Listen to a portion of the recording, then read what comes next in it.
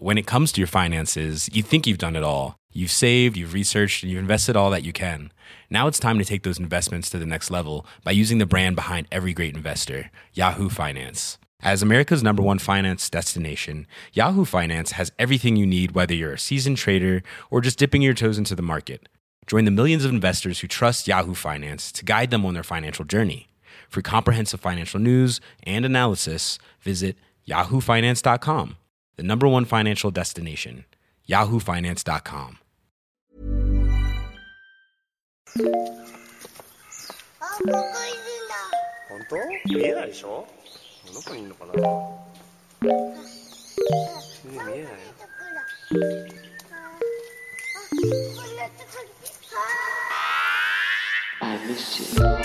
What's good, Internet? It's Tuesday, March 9th, and you're listening to Waypoint Radio, episode 378. 378. I'm your host, Austin Walker. That was the voice of Kato. Also joining me today, Rob Zachney. Good morning. Keita Jackson. Hello. And Patrick Klepek. Hello. How are y'all doing today? I'm somehow so chipper. That's never happened to me before. This is a Maybe new you feeling. said you had the right coffee, just the right one to kick your ass in the morning. This is like the nuclear waste that they serve at the bodega. So probably it's just really just jumped my brain into high gear right Yeah, now. that sounds good, actually. Yeah. That All right, sounds let's I love that bodega. We will quote loop back to Gita at 4 p.m. and see how her stomach is doing. According to While I the was Slack asleep episode. at 4 p.m. Wow. God. Perfect. How's everyone else doing? Anyone else's stomach, I guess, currently agreeing with them, future not so much. My stomach's good. Okay, COVID's not over. Long way to go. But for me, Yes. COVID, the hardest parts begin to end in the next, my mom got the second vaccine on her 70th Nice. birthday, of all days. And Nice. Congrats. Happy birthday to Patrick's mom. thank you. I'll pass on the message. Yeah, please. And then both my kids, I'll attempt to get through even just saying this without getting terribly upset. But both kids started going back to daycare on Friday. Wow. Which is exciting and also a very weird thing to think about. All the teachers are vaccinated at her daycare. So we've kind of done as much as we can and risk mitigation for ourselves and the place. But it's been weird. I work from home. I've gotten used to that life. The prospects in the future do not involve an office. It is this office in you this were house. already working from home, right? Yeah. And You so were it's prepared been in any way that you can actually be prepared, Well, right, but I guess what I mean is I was used to being fairly lonely at home. Oh, COVID's sure. terrible. COVID's awful. Yeah. Right. In no world would I have wished it upon the world. But man, it was kind of cool to You're really walking yourself into the antagonist of a Twilight Zone episode Yeah. right Yeah. now. Yeah. but no, it's this catch-22. It's this terrible thing that also I had my wife home every day. I had both my kids home every day, and so many things were a problem with that. It was so unideal in many circumstances. But slowly, I'm gonna tick away all of those people and back to me being at home by myself. And it's kind of bittersweet. It's that means things are getting better. It's life returning to semi-normalcy, but it kind of sucks. I was it was really nice to have everyone around. And that's all about to change. Buddy. Well, you got to have the experience that a lot of working people don't have, which is being able to bond with your newborn daughter in some of the earliest stages of her life very intensely. Yeah, I got that with our oldest, with Jessica, because I was always the dropping off, picking up from daycare. I was often with her for several hours in the morning before my mom would watch her a couple days a week. And my poor wife, she would come home from work at the 5:30 train, and I would have to poke the baby. I was you need to be at least up to see, she left before you woke up and now you're going to be asleep. She come home really upset that she missed all that stuff. And so with the new one, to be able to be around for every milestone, but She's going to walk in a couple of days. Like we're like like that's clearly going to happen soon. And so that'll happen at daycare. But like everything else got to happen at home. And you got a chance to see everything, which is a lot of parents don't get, certainly so like lucky. Work was not going to afford that. And that's not a Vice problem. That's just an America problem. Yeah. But to have that opportunity has been, it's those silver linings of a bad situation. Like that has been like a really cool thing. Yeah, this past year. I think about that too a lot. Where I'm so lucky that I got to move in with my partner very early on in the pandemic, and we've had an incredible year of like bonding and like strengthening our relationship, and like we've gotten to know each other very well. I'm very lucky that like I live with my best friend, and like we don't get sick of each other essentially.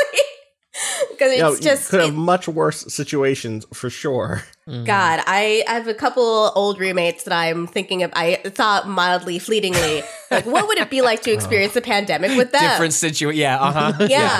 There's at least one situation where I'm sure it would end in a homicide. One way or the other. Rob, how about you? How are you feeling? I feel like we've gotten check-ins. Rob, you've been quiet. I feel like there's something lingering on the edges of your... Well, I think Rob is mad because he saw the photo that Kato posted into Slack and realized that Kato got the package that he was supposed to. Wow. Should we talk about what that package is? Are you allowed to say, Kato? Are you even? Is that package embargoed? I don't think it's if it is, they didn't tell me it was. Okay, so. all right, great. Tell Rob. Yeah. I signed up for a digital preview for an upcoming Magic product, and Magic the Gathering. Oh, you're talking about the meats. Yeah. We're always talking about the meats, Rob. And they also said, "Hey, what's your physical address so we can send you something?" And I was like, "Okay, here." And that package arrived. What was it, Friday when I posted that? And it was a small... I truly clicked on it thinking that it would just be a pack of maybe more than a pack, right? But like a collection of cards from the upcoming set, whatever, right? No, it was instead a small charcuterie board with a small miniature butcher's knife to cut the little sausage they send you. The tiny cleaver. Yeah, the tiny cleaver is really so incredible. It's so funny. With a Magic Legends branded cutting board, like miniature cutting board. Okay, I gotta ask, how's the summer sausage? It's pretty good. We ate it all already. Like we like tore through this thing. Half of the cheese is still left, but also not pictured there. It came with crackers as well. It was the whole thing, like ready to go. Love adult Lunchables. They're delicious. Yep. Adult Lunchables. Hey, look, marketing budgets need to be spent, Kato. I will not name. I can only assume they were planning to have at some point in maybe the way past a year ago. They were planning to have like a spread at a physical event somewhere, and so they were just like, "Well, we'll use that money to send people a treat, I guess." I've had friends who work in PR, not in video games, take me out to lunch just basically by saying like, "Hey, you're a journalist and I have to spend this lunch money. Like, do you want to just have a good, delicious lunch with me? And I'll tell you about the thing I have to hawk and you can just say, okay." And they can fill out the Excel spreadsheet and exactly. Yeah. Yeah. Is the, I do need to know, is the upcoming set, does it have anything to do with like charcuterie boards, or is it just unrelated? Well, is it like a fancy party? Yeah, what's the vibe? Well, talk to me. Legends doesn't even have to. So Legends is like its own video game that is like Diablo, but in it looks like, to me at least, Diablo, but in the Magic the Gathering setting, right? Third person action RPG thing. So I'm gonna see that tomorrow, actually. Nice. Well, the day you're listening to this, listener, so next week I'll probably have some thoughts on how that is. But no, the next set is like Harry Potter themed, kind of, which is unfortunate. What does that mean? What does that mean? Like Teen Wizards themed, or like literally? So they've been doing this thing. There's a set of like My Little Pony cards. There's a set of like. These are, and none of these are like standard to any tournament. This is just like, here's a fun like what's the word I'm looking for? Novelty set that you can collect. Sure. So if you like this property, here's a bunch of magic cards that you can play at home or whatever you want to do with them. We put the Terminator in Magic. Yeah. You know what? Hold on. Is that one of the so they've done like 4 of these. I forget what they all are. But so what this feels like to me is that they had one of those planned for Harry Potter. And then as time went on and that development went on, you know, more and more stuff has come out about J.K. Rowling. And it feels like to me they pulled the plug on something but had too much R&D done. And then they were like, okay, I guess we'll just make this a normal set and say like it's not Harry Potter. And like they change. You can see though, you can see the edges. It is like a magical school, but it is set. It's like they're making a new setting for it. It looks like Any you kids Lev Grossman fans, huh?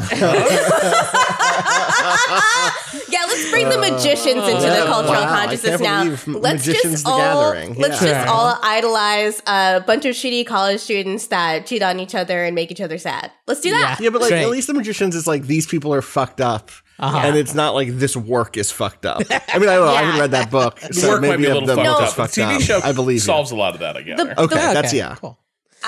Anyway, I'll tell you some tea after this because I can't record. Anyway, bye. But yeah, so that's Strixhaven. I'm not sure exactly when that's coming out, but yeah, no, I think this is literally just we had money reserved for food for this event, and therefore we're going to send people food. Yeah, I'm not going to throw the particular company under the bus publicly, but like got a very strange email about a week ago that was like, hey, you know, we miss, seeing your team at events. And so we've decided to try and do a bunch of virtual events, just pick up to 6 people, like associate with your team, like let us know which one you want to sign up for. In my head, I'm like, oh, I probably don't want to do this or have time for this anyway, but it's probably like, oh, hey, like if this is the kind of games you're interested in, like, hey, like, you know, chat with X designer or producer, and it's just casual, not for coverage, just the kind of thing you would do like after an event. Right. Like, no, it was like, we found this cartoonist on YouTube, and like, does you and your team want to have something drawn? Do you want to make cocktails? We'll send you a cocktail kit, and then you'll do that. We should have done all of these. Zoom. What are we doing? We should have done all of these. They offered coverage, but and they offered non-alcoholic cocktail options if you wanted to do that one. At least let you know that they covered their bases. And anyway, it was just one of those things where it was like, wow, my wife works in marketing. I get it. Like, you know, it's got to be kind of tough where you can't plan any events, and you know that's part of your job is planning that stuff. But I saw that and was just like, polite decline, but also like, what are we doing here? Oh God. Incredible. We should talk about video games. Speaking of video game events. Right, this is a video game podcast? This is a video game podcast. Well, I think the video game most of us have been playing is the same one. And it's I mean, I don't have Gita's numbers in it, but I've been putting some hours into Loop Hero. Oh my God. I first talked about probably They loop. a month ago. They loop. They do loop. You do a lot of loops in this game. And I actually had a friend ask me last night, what is Loop Hero? Like, what is Loop Hero? Because he'd read articles about it and it wasn't really clear necessarily. The screenshots are madness too. You look at a screenshot, you're like, oh, what are you guys playing? Like Rogue or something? You know what I mean? Like, it doesn't necessarily communicate itself particularly well on a screenshot or even a trailer. Even when you talked about it, I was like, oh, this kind of maybe seems like my thing. But it wasn't until I played it that I like it got it. I'm going to just read what I said to my friend Giancarlo, and hopefully this makes sense, just to get everyone on the same page. Okay. You are an adventurer walking around on a loop. By default, slimes show up on the loop sometimes, and when you run into one, it goes into an active time-based style battle where your character hits the enemy, and then they hit back every second or so. You don't have any control over any of that. It just happens automatically. When you kill one of these slimes or another enemy, you get XP and then cards or equipment. Equipment gives you passive bonuses in battle, like extra damage, life stealing, counter percent chances, etc. Cards are things you can play onto the tiles of the pathway or the empty space around the pathway, and those tiles generate more resources for a metagame layer but also summon more and different enemies. And the game is based around these very focused runs. It's not like an idle game where you just walk away while your dude is going around in a circle. You're basically like paying attention, going out on runs and trying to complete as many loops around the pathway as you can without dying. Because whenever you get back to your home tile, you can retreat with all the materials that you've gotten on that run. And if you retreat anywhere else on the path, you only bring back 60% of what you have. And if you lose in a fight, you only bring back 30%. That's the very basics of what Loop Hero is. We're not talking about tile interaction. We're not talking about different classes you unlock or builds.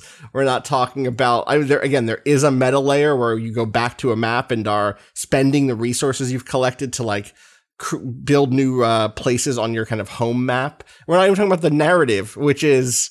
It's a lot. It's a lot. The world has been destroyed but you remember bits of it, and your memory is slowly bringing it back into existence, but seemingly only for bits at a time. And also, it's great. And this is the one that I suggested this one before, and I'm gonna note this one again now that I have more detail. There's a bit in it early on where you get like a vampire mansion you can place, and when you place that vampire mansion, you're like, oh yeah, that's right, vampires. Yeah, right. We lived in a world of vampires. And it's like very nonchalant. And the thing that I only learned very recently, because I'm still much earlier in this game than I think like Gita, you have an obscene amount of hours in this game. 90 hours, including one accidental overnight idle. But like otherwise, so 70 hours. That's pretty accurate. Yeah, hours. Yeah, like that. The thing that is truly, I did not know this, and I feel very foolish for not, is that the Vampire Mansion has a special interaction with the village, which I didn't know about. The first time I discovered this, it completely kicked my ass, and then I did not put these tiles next to each other for another 20 hours. Right, but then the thing is, if you can get through so if you put a very basic, do you remember what basic interaction of go ahead, what were you gonna say? Oh, do you remember what the hero mentions when you first find vampires? Totally. I mean, this is the whole thing, right? It's like that the story does should have led me to believe that, but the thing that happened was I didn't play the game for 2 weeks between first encountering that and then coming back.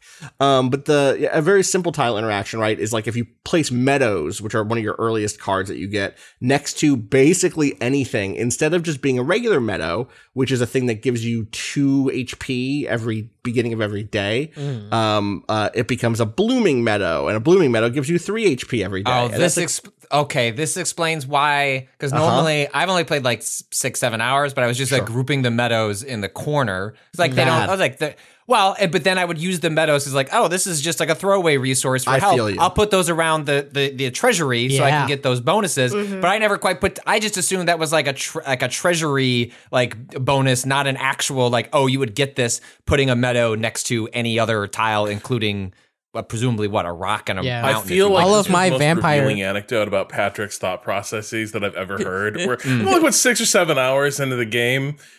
Meadows can be other things.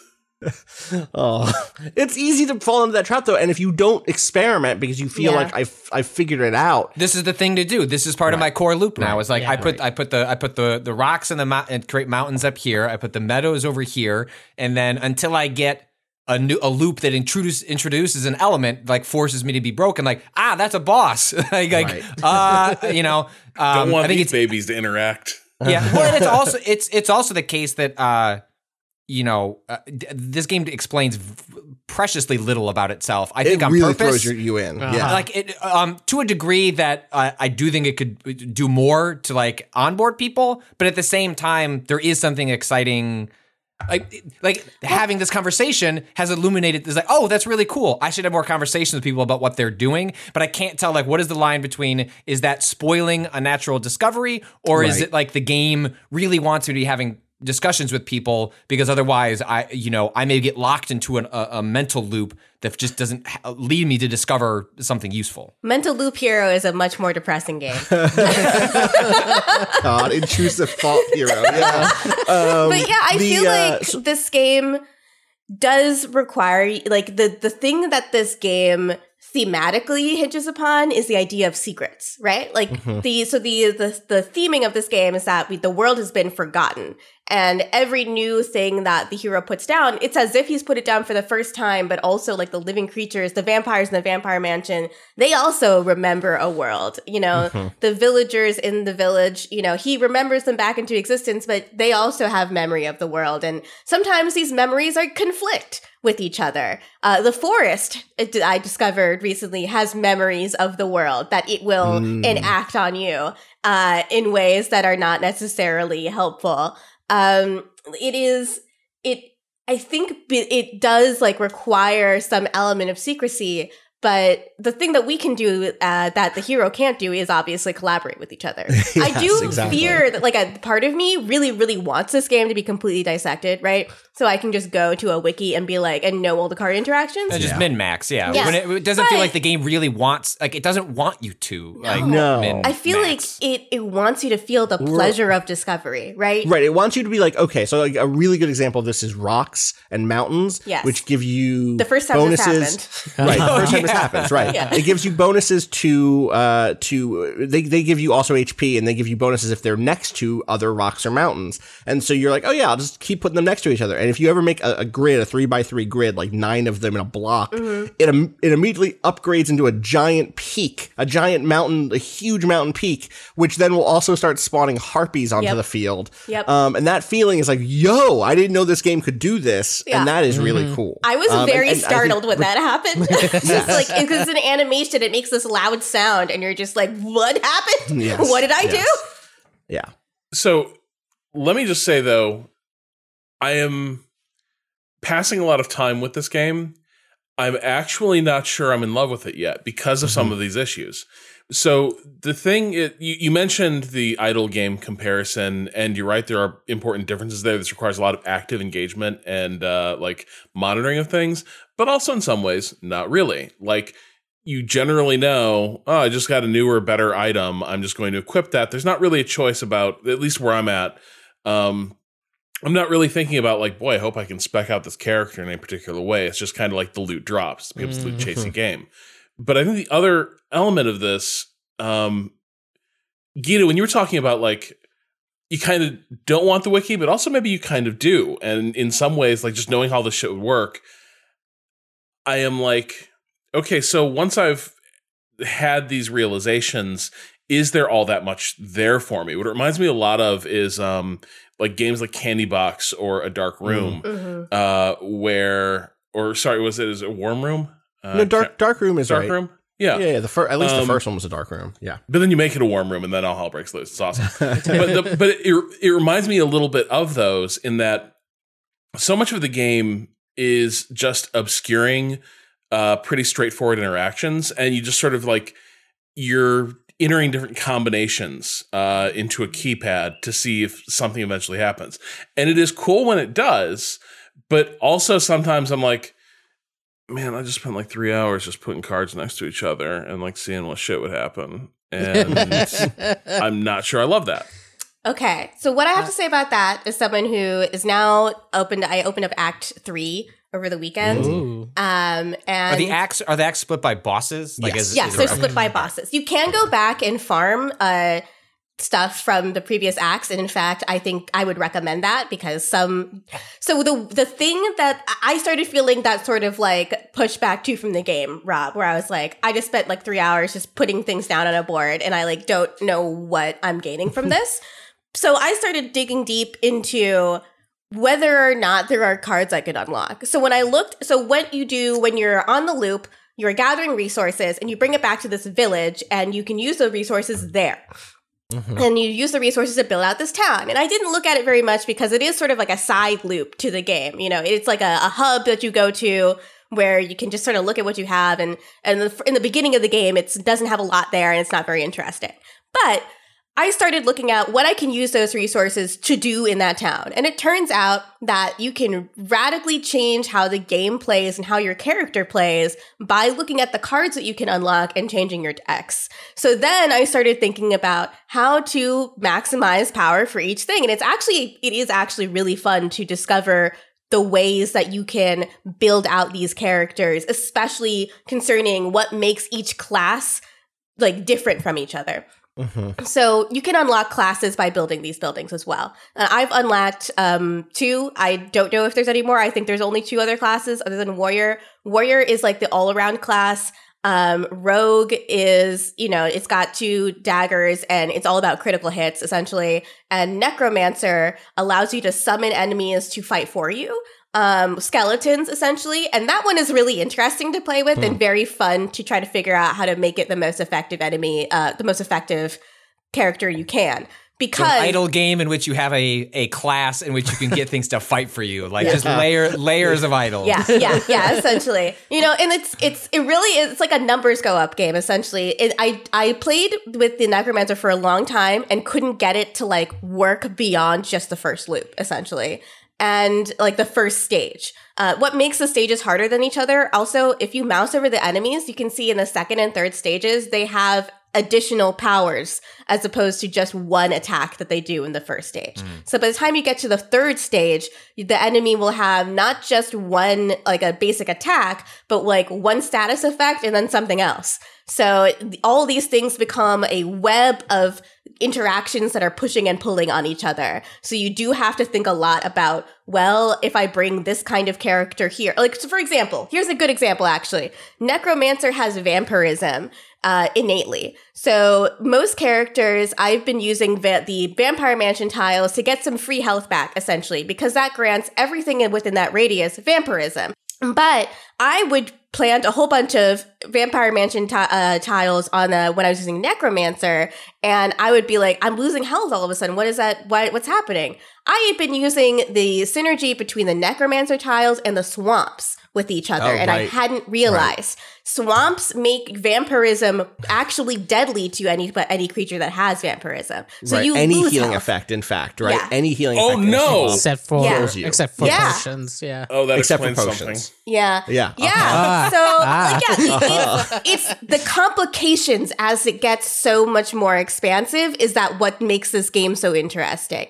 Because there's always one thing you didn't think about. It's the same issue I get from Dwarf Fortress, I think, where it allows you to master one level, and then it's like, here's another step into this basement of video game. Here's another step. And then I do keep thinking... do get out of your Go ahead. depth in certain points, and like that's where the excitement of discovery comes for me in this late game period.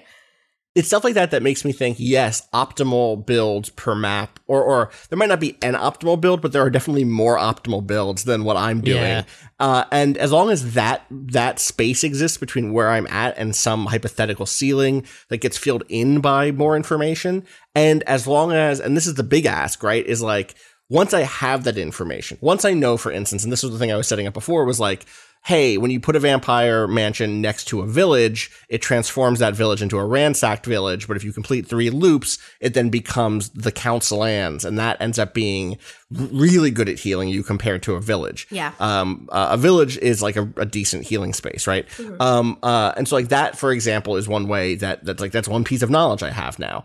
And what I'm hoping for and what seems to be the case is even with that knowledge, I'm still making decisions about whether or not to pursue that particular strategy when I get a village card in my hand, or if I want to do something else in a given run. And that's very low level shit. This is like, I'm in Act 2. I've unlocked, the like second tier of things to unlock inside of my home village.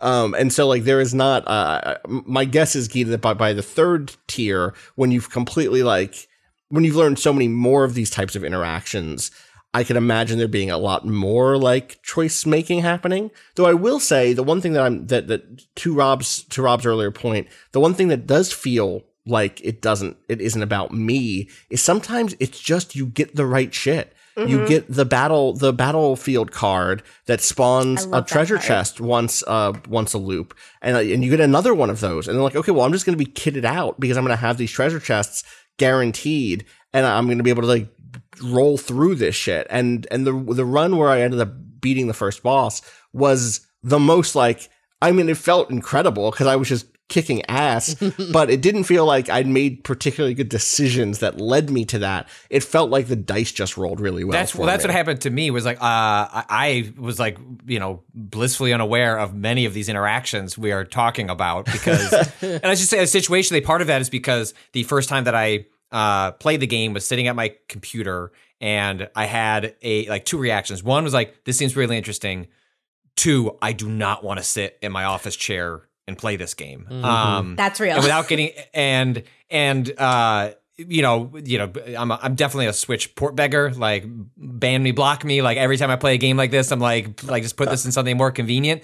And I'm sure it'll come there eventually. And my thought was like, oh, unfortunately, because of just like the place mentally, psychologically I'm in, I'm just not going to sit and play this type of game for like 30, 40 hours in my office. Maybe I'll just have to wait and see if it comes somewhere else. So then I just started like running through like different ways I could circumvent that in the meantime, which was like one, trying through Steam Link, and then later trying through GeForce Now, because they both have like sort of like rudimentary mouse support on an iPad, and was able, because you can pause and play this game on command, which allows you to like both plan and give yourself breathing space. Like, I have largely played this game like watching TV shows, like Pen 15 on Hulu, and then like pausing, like laughing at a joke, and then like going back to a loop, and doing it. It's not perfect, but if you don't have a PC, if you can like buy this game on Steam, sign up for GeForce Now, and it doesn't work perfectly, but that's what I've played most of my 10 hours into this. But anyway,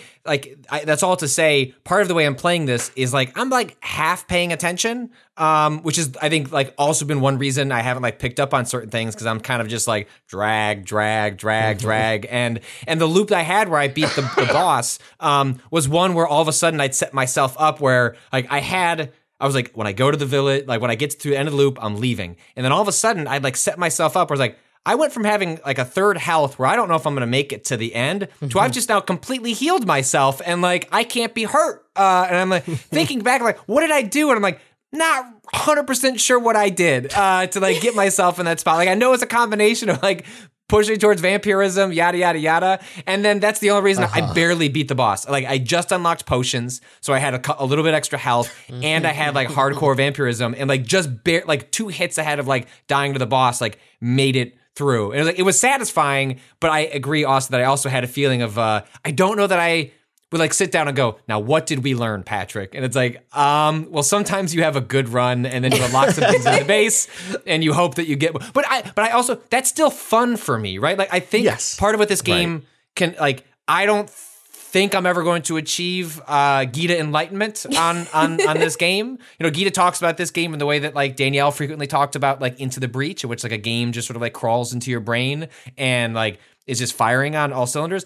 I'm still enjoying this game. I think we'll continue to get 20, 30 hours of enjoyment, just casually upgrading, getting more powerful, having good runs. And maybe I'll just hit a point where, you know what, I would really have to knuckle down to like see the end game, but I'll still have had like a really satisfying amount of time with it without necessarily finishing. I don't know, but that's kind of where I see my arc with the game at the moment. Can I call something out here that I really do appreciate?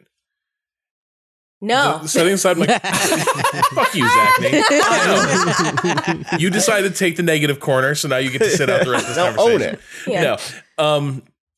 I enjoy the little snippets of fiction and dialogue we get in this as well. Like, a game like this is going to live and die on theme and world building and like flavor.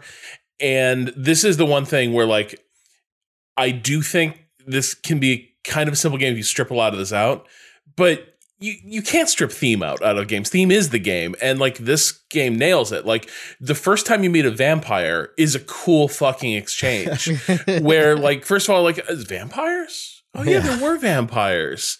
And then there's like this weird almost like medieval social order that they sort of try to justify, where it's like, well, no, the vampires make the world good just by existing and taking people's resources and eating them. And your character, who is just the most adorable little like Landsknecht centrist, is just like, yeah, that makes sense. Yeah, vampires are probably good. We probably do need some vampires around here. But I do enjoy the sense of like, every single new concept or new character that walks onto the stage, we get a cool interaction that tells you both something about maybe the world that existed, and also a lot about the way these characters regard their places in it and their relationships to each other, which I really like.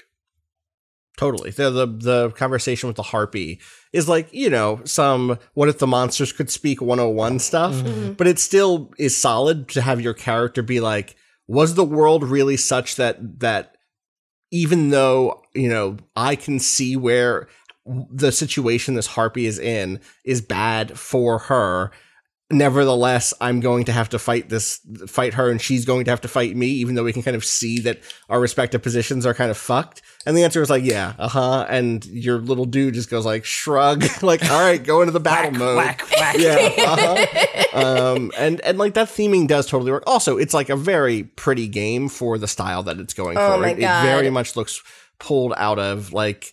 This is a DOS game I found in a bin in 1992 Yes. and was like Yes. thrilled to boot up, It is so beautiful. The pixel art in this game is so beautiful. The opening cinematic alone is just gorgeous. The boss battles, I think, are some of the most beautifully animated like pixel art I've seen in a really long time, especially the second boss with all the mirrors. Ooh, I've not gotten there yet. I need to get. I'm still losing in Act 2 is where I am currently. Oh boy, I am curious. I do, because I don't want to go into too spoiler territory, but I do want to sort of cast a question to the 90-hour range of this, where I'm like, right now I see a lot of markers being put down of like, your character is the definition of an unreliable narrator, and you've got an unreliable narrator like reshaping the world. But also you have this notion of some of these beings do remember themselves, and they also have their own take on reality. I'm curious, like, as the acts unroll, do they begin weaving these threads together into a fiction that is gripping? Yes. The second boss is a place where you will really see that more definitively, and I highly recommend unlocking all the encyclopedia entries for that boss. Did you guys get the encyclopedia yet? Because I got an encyclopedia. Oh my God. There's an encyclopedia? Yeah, oh, damn, you shit. can, every single thing that you can place in the game has an entry in the encyclopedia, and you can unlock multiple entries for them. Most of the creatures have 3 different encyclopedia entries, and like what I love most about them is it isn't just like, here's a literal explanation of what this fucking thing is. It's like, here's a bit of a proverb for the first entry for the skeleton, and they're Destiny lore cards. I got it. they're Destiny lore cards.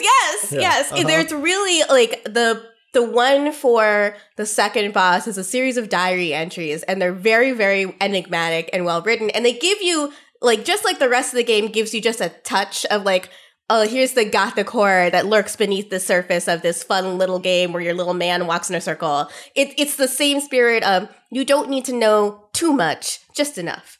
And like, that's scarier than everything else. The creepiness, the cosmic horror of this game is really great. I also feel like, because that is down the build tree a ways.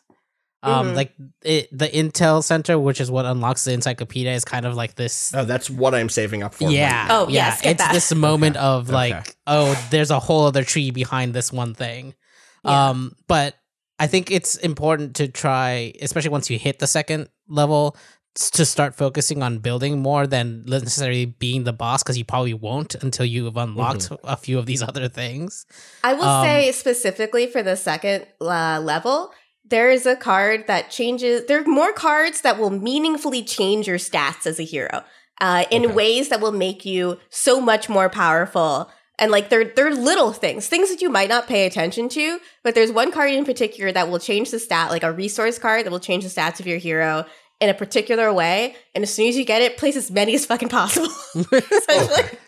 Does that deck building aspect start to become much more of a choice you're making between each expedition? Because right now it's like, I'm still up against so many of the requirements that I'm basically like, the choice I'm making is like, Vampire Mansion sounds cool. I guess I'll dump the swamp and bring the Vampire or something like that. Right. And so I'm still at the phase where I'm not like, there's deck building, but not really like having a lot of interesting choices to build. There's not. Does the ceiling on cards ever go up also? Yes. Just to add on to the that. ceiling on cards doesn't go up, I think. Okay. Kato, do you know? It's always How 12. long have you played Kato? Because I know you hit up the demo. Yeah, no, let's see. What does my hours say now? Not as much as you, I think. Let's see. I've played for 19 hours. Okay. I don't know what the fuck I did. What? Jesus Christ. But yeah, it's Could a depressed person do this? Hello, it's March and I have seasonal depression. Sitting in this little dark cave I call my office playing this game. Yeah, you will always be able to bring between 7 and 15 cards. But you will unlock at least one more type of card, I will say, that changes the choices you'll be making. And these cards are very, very powerful, and you only get one of them.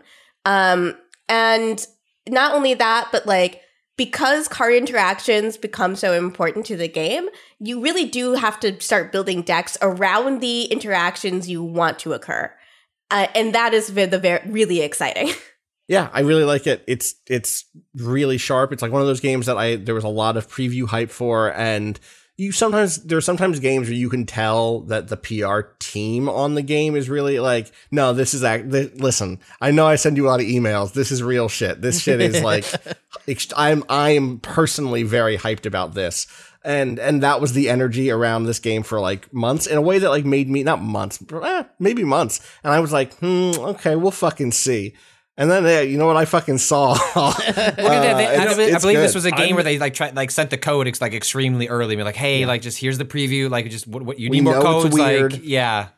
I slept on all the codes. I was like, everyone seems to have it. Like, it seems other people will have this. And then by Friday, I was like, okay, I just got to play this game now. It's only $12. Yeah. I'm like, damn, it's extremely not affordable. a bad deal. It's for the hours I've put into it, it's extremely affordable. Yeah, what is let's do the math on that. Can't do it. Not even numbers. I guess they're both even numbers, but no, fuck not that. even the way I math need them is to be. fake and I don't respect it. It's true. Also, you're not done yet. We can't really do the math until you finish, and then we can do the math, and then we'll know. I'm excited. I'm excited to keep playing this game. Wait, you know, it feels like it's full of secrets, like Gretchen Wiener's hair. You know, like it's just got a lot more for me to uncover. I'm not even I feel like I'm not close to the end, which feels very good. Gita, how many classes have you unlocked total? Like how only many options? The 3 total. Only Necromancer, Rogue, and Warrior. Okay. Well, because I'm flipping through there, and the equipment screen is like this little grid of here's a spot for a helmet, gloves, whatever. I still haven't gotten anything or have upgraded anything that lets me equip helmets or gauntlets, which means there must be more, right? There is a card that will allow you to unlock one more slot for equipment. But what slot it unlocks varies per character class, which is interesting. Cool. I don't know if there's any more of that, because there's some of those where I just have never seen that equipment type ever, and it hasn't unlocked for anyone. I do feel like this is a thing where a free update, here's a new character class. It would be a very easy thing for them to do, to slot into this. Well, not very easy. No, this game seems incredibly complicated. Yeah. Just there's the Gita class. It just says I'm Gita. Yeah, I just feel like there's the potential for the depth to this game is what really surprised me, I would say. This felt like one of those games when I first heard about it, when Patrick slipped the code in our code Slack. I felt like one of those games that might be very wide and very interesting because of its expansiveness. It's sort of a good high concept idea, but I didn't realize how deep it was going to be in terms of just how everything slots into each other. This is absolutely Virgo food if you are a kind of person that plays games like that. Fucking love it. It's a great game. All right, we should take a break. We've been going on Loop Hero for a minute now, so we will be right back.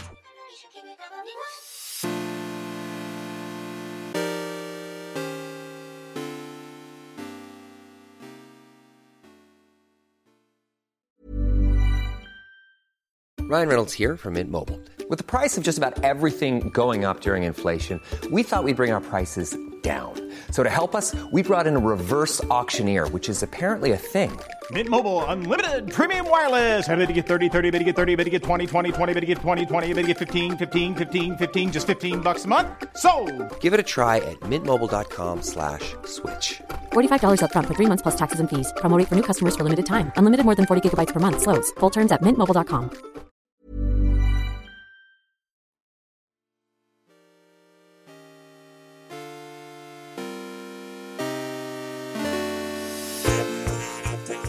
All right, we are back. Patrick, you have been playing Maquette, which is a first-person puzzle thing.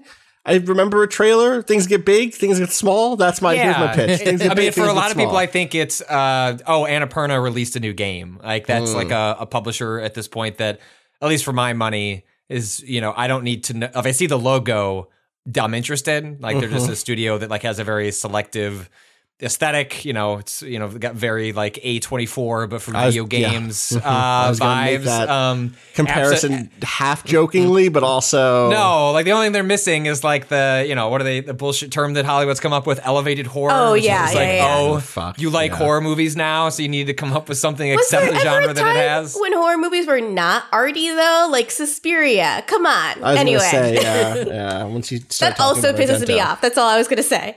Yeah.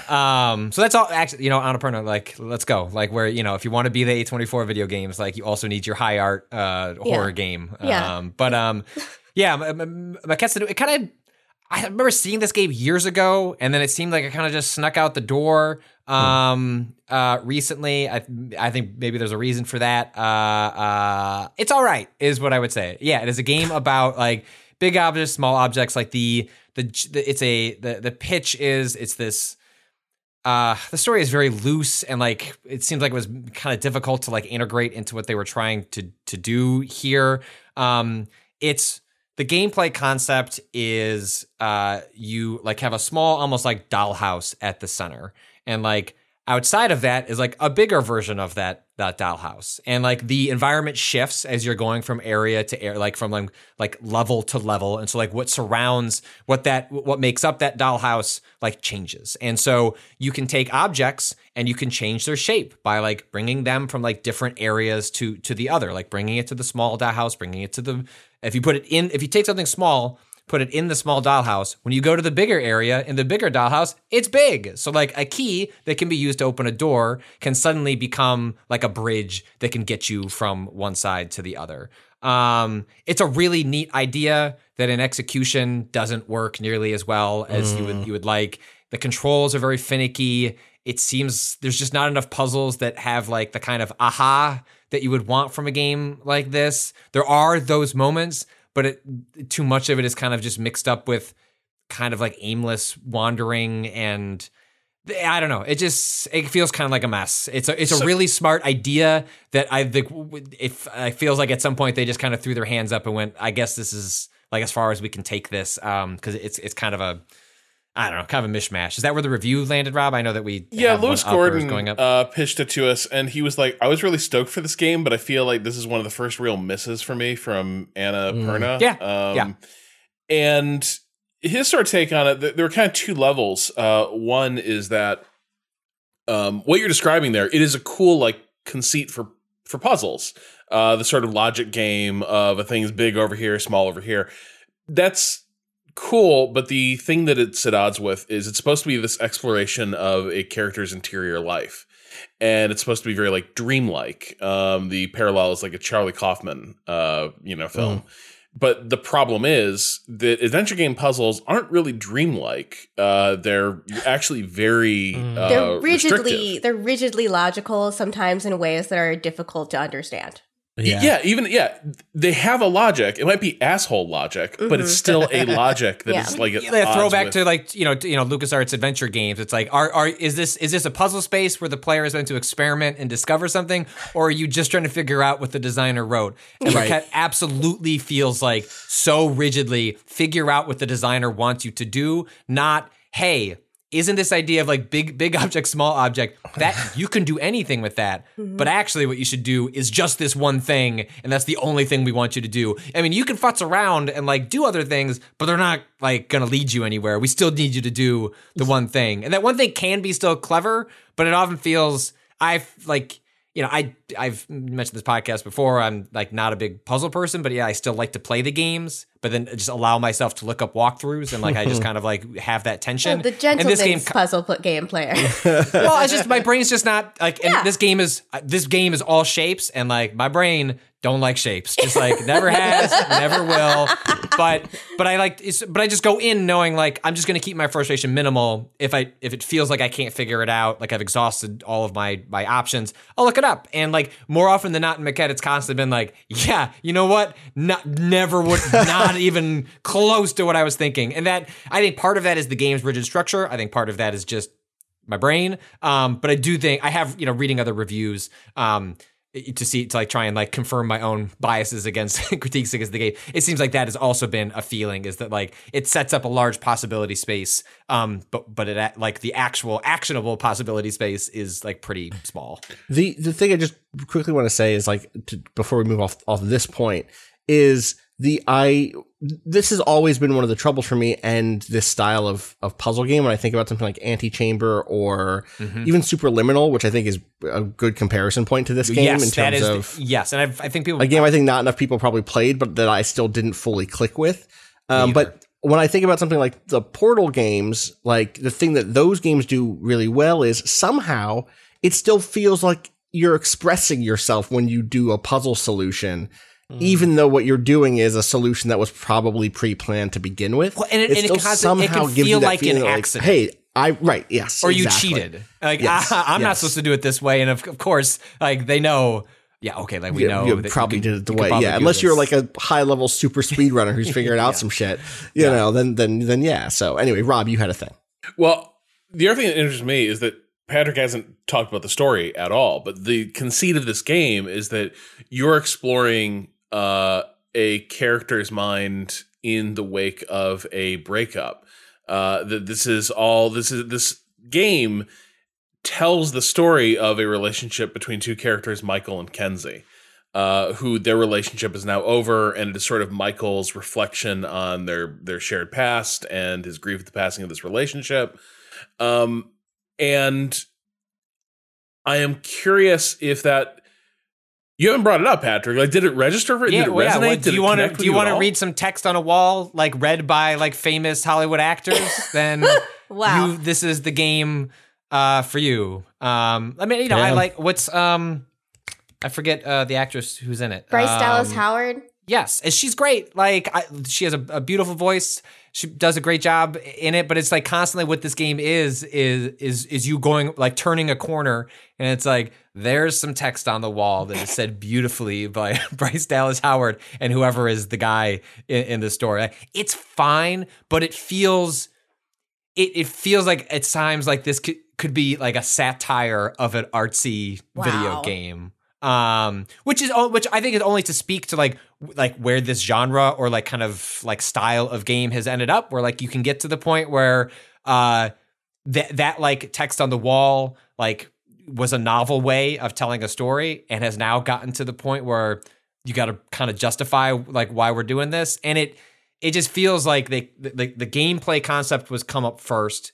A story needed to be put in to justify why you're doing it. When really, look, like the puzzles, if the game was just more straightforward and said, we've made some puzzles, here's some cool looking spaces, I think like it would have like almost landed better than like we're going to try and like force in this story, which is like, at least, I think I'm like a little over halfway through. It's not a long game. Like depending on how far you take with the puzzles, I think it's like 4 or 5 hours at most, less than if it clicks for you fast. I haven't, it clearly headed for sadness is like, like the game sets that up pretty like quickly as like, haha, things are too happy, like not going to stay this way. I'm waiting for like the cancer curveball or something it just seems like it's the kind of game that's going to set up for like, I'm going to turn a corner and there will be, instead of text, it will be like, a heart rate monitor at a hospital. You know what I mean? Like it's just, I can feel like I can see some of the beats coming in a way that, it makes it that I'm not really there for the story. The other thing that it does is this is part of like the bonus you're getting of like working with Annapurna is that you're going to get access to Hollywood talent. Like that is part of what they do, right? Like when they teamed up with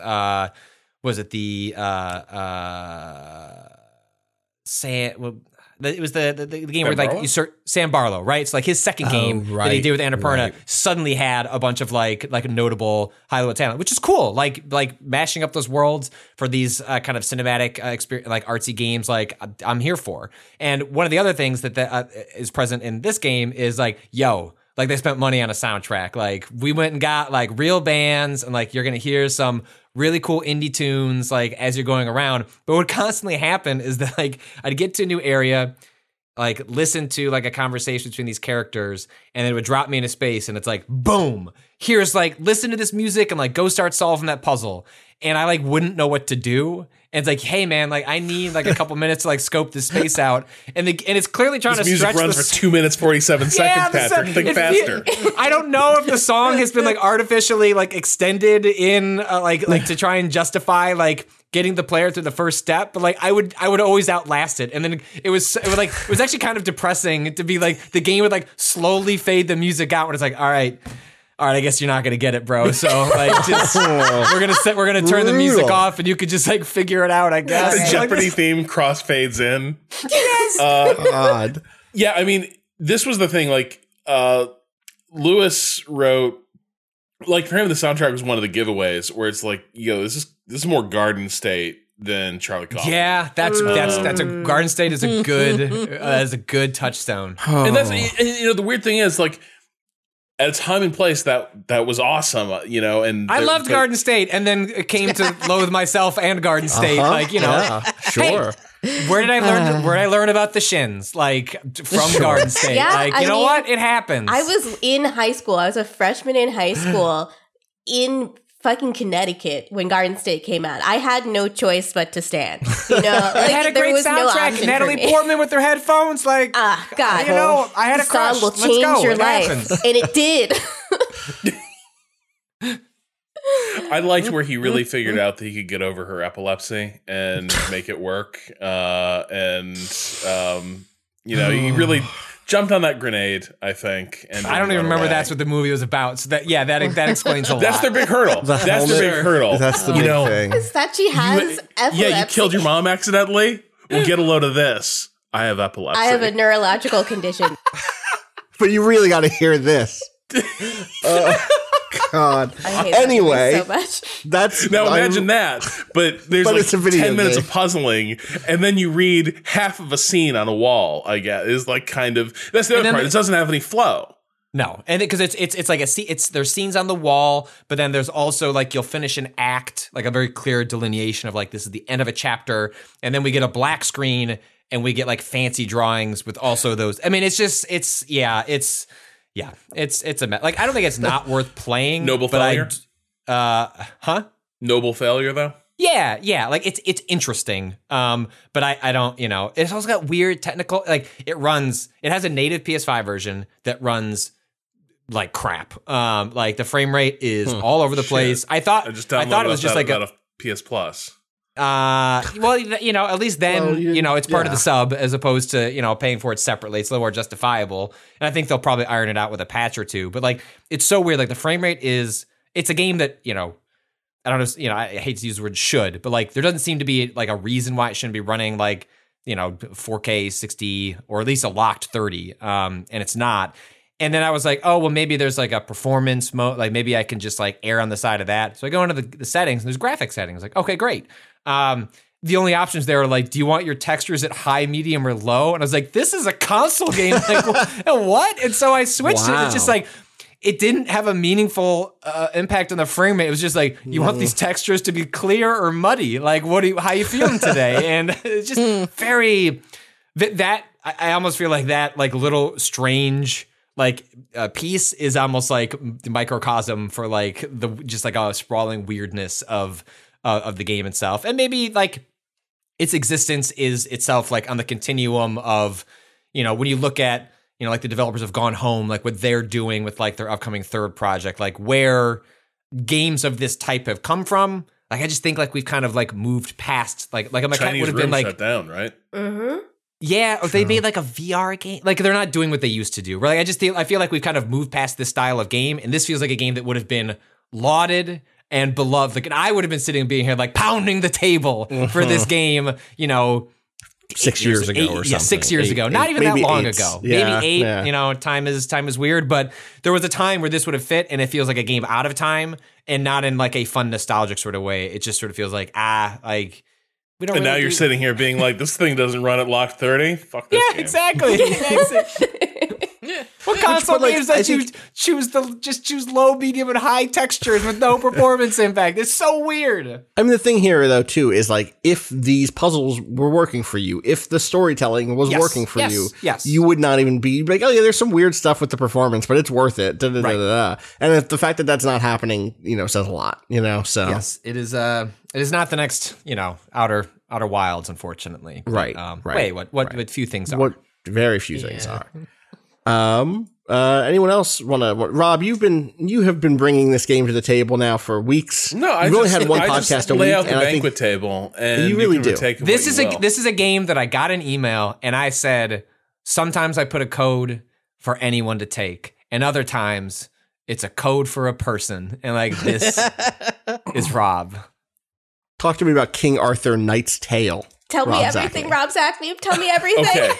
So this is actually fascinating, and I love this. Okay, so Neocore is a studio that is basically like art department led, art first, gameplay. Oh, distant really? Second. Okay. You don't hear that very often in games, at least, I guess. Yeah, and so years ago, I think they were partnered up with Paradox, and they were making King Arthur, the role-playing war game. And it was a Total War take on the story of King Arthur, but with all the fantasy shit cranked up to the max. Like, there's versions of like King Arthur can be like, oh, it's sort of a medieval idol, or you can like hit the fairy fae sliders all the way and be like, yo, the she is coming through, and King Arthur better be ready. They went that direction with it. Mm-hmm. It was a really frustrating game because as a Total War imitator, it didn't really work. Like it didn't really have a campaign layer. You had Total War style battles, but you didn't like build up your army in that way. It was just kind of your army grew with the plot. And I didn't really like the second one of these they made, but it had moments, right? There were moments where I was like, damn, this game looks incredible. I think still to this day, like there's maybe cooler beats in there than you even find in the Total War Warhammer games. Like a thing that sticks in my mind is a huge battle takes place at Hadrian's Wall in that first game. But here, the version is like the Emperor Hadrian knew that in the north of Britain, that is where the Fey peoples like had made their stronghold, and they wanted to come through and like create chaos in the realm of men. And so like Hadrian's Wall is this arcane, like fucked up gothic battlement, and you are fighting in the shadow of this thing against creatures you've never seen before, and it was like really cool. It was like it was an interesting beat, even if the game didn't really do that many interesting things in terms of like the meta layer. So that was like 10 years ago. I don't know what they've been doing since then. Then, yeah, Patrick posts this code. It turns out it's stemming from a Kickstarter game. I was like, cool. Like, I'd be interested to see where they've gone with this idea. Well, it seems like between then and now, somebody played XCOM. And so the Total War style game appears to be gone. And now it takes place where you are Modred, and you wake up and you're like kind of undead. Like you had sort of the big apocalyptic battle with Arthur. Everybody died. All the knights died. Modred and Arthur both die. Arthur was, taken to the lake and the sword tossed in there, and she grabs it. That's the thing. The King Arthur stuff. Shit. Yeah, the stuff that happened in history. Yeah. Mm-hmm. Yeah. So with this, the stuff from Transformers: Age of Extinction. Yes. This game takes place in an alternate history where Modred wakes up like 5 minutes later as sort of a reanimated, not undead, but like just, he's, it's not clear what he is. And he wakes up in a prison, and he's basically told, okay, the same thing happened to Arthur. Arthur is now an undead, like Lich King. And because this is all your fault, you got to go deal with this. Now walk across the square grid and go take care of business. And so you meet other characters from the King Arthur stories, and you're making choices about, like, are you still going to be the same shitty Modred you were back then? Or are you going to be cool now? Have you learned your lesson? Now that everyone's died and become undead? Yeah. Well, it's more like the world is still, like, there are people in the world. Okay. And so you come across, like, villages living in this, like, hellhole. And the first thing you do, and it's an early access demo, but, like, it seems like you ally with a few knights who begrudgingly are willing to work with you to sort of put the world to right. And then you go to your, you go back to Camelot, start rebuilding it. You start building your hub area, and you go out on missions. Okay. As an XCOM Tactics game, it's like classic Neocore problems of game looks all right. It looks a little bit like an RPG source book in ways that are good and bad. Just a little bit like dated, I think, in terms of the aesthetic. A little bit fancy grimdark is the way I would put it. Sure. And if you get past that, if you're past that and you're looking at, like, well, what's the game? It's XCOM with swords and, like, crossbows and a more granular, like, action point system and character abilities. But nevertheless, like, I'm playing it and it just doesn't feel bad. Like, I've played XCOM clones that just feel awful. This doesn't. But at the same time, I'm sort of straining to find, like, but what's really interesting in these tactical spaces? You can fire off your major character. Like, so the big thing seems to be this is a game of positioning, where it's like character abilities are really range dependent, and they can like build up like power and ability as it's. In some ways, it reminds me a little bit of Fights in Tight Spaces, in that there's a lot of places where you really want somebody parked in the exact right spot at the start of a turn so that they can burn one of their major abilities, and sort of also control the location of enemies. There's a lot of that. It's not bad. It's decently implemented as these ideas go, but also they're really familiar. And so I'm like, I am hoping... It's a very early access game. It's like just a few levels. But it is also, like, appears to be kind of feature complete. Like, this is going to be the game. It's just going to be more of this. And it's like a competent tactics game. Yeah. With a vibe that will leave some people really cold, and some people will be like, yeah. But you have to imagine... Camelot's dark. But yeah, exactly. That's the thing, though, right? It's like you have to imagine a game like this, based on what you're saying about it being an art-led studio. To some degree, that's their bet. Their bet is some people will be happy with, hell yeah, this is Dark Camelot. And, like, if that's what they want to make, it sounds like they're making one of those. I don't know, these designs seem like they fit the bill. They're not this. I'm looking at gameplay. This doesn't do much for me, but, like, I don't expect it to. It would have to be the sort of tactical thing where, like, whoa, there's some really innovative design work happening here for me to be hyped about grimdark King Arthur shit at this point. Yeah. And yeah, so, like, at that point, it's almost like, fuck it, do the thing that you were going to do, talk to that audience, don't worry about me, you know? Because maybe if you make the thing you're going to do and it's really, really good, I'll be into it anyway. You know, it's always how I feel when I see a game like this, or it's like, wow, almost, but not quite. Convince me is what I always want to, what I want to feel, you know? Yeah, totally. I do have a little bit of nostalgia for this game and this art style, because, like, it was early in my career when I played one of these. So I'm like, hey, look at these guys. I remember these dudes. But at the same time, I'm also like, you know how sometimes, I think this is especially true of, like medieval or fantasy combat tactics games, where if you don't play your cards right, you can end up with the feeling of everything feeling like a big scrum. I was saying, so everything comes together, and it's like, just the thing that XCOM, the contemporary XCOM tactics games figured out was that by putting things at a distance and then using cover nodes, basically, you could make things really legible for a wider audience. And looking at gameplay from this and thinking about a lot of other medieval style tactics games that do not have very quick deaths on either side, and things just have huge hit point pools or big armor values or whatever. it just becomes a bunch of people hitting each other over and over in quick, in succession, and things kind of eventually falling out, and one side's won and one side's lost. It's why I think something like, Fire Emblem doesn't really have that problem, because characters die really quickly. You get 2 or 3 hits on someone, they can fucking die. So you don't get that like mess, that like almost like melange of people.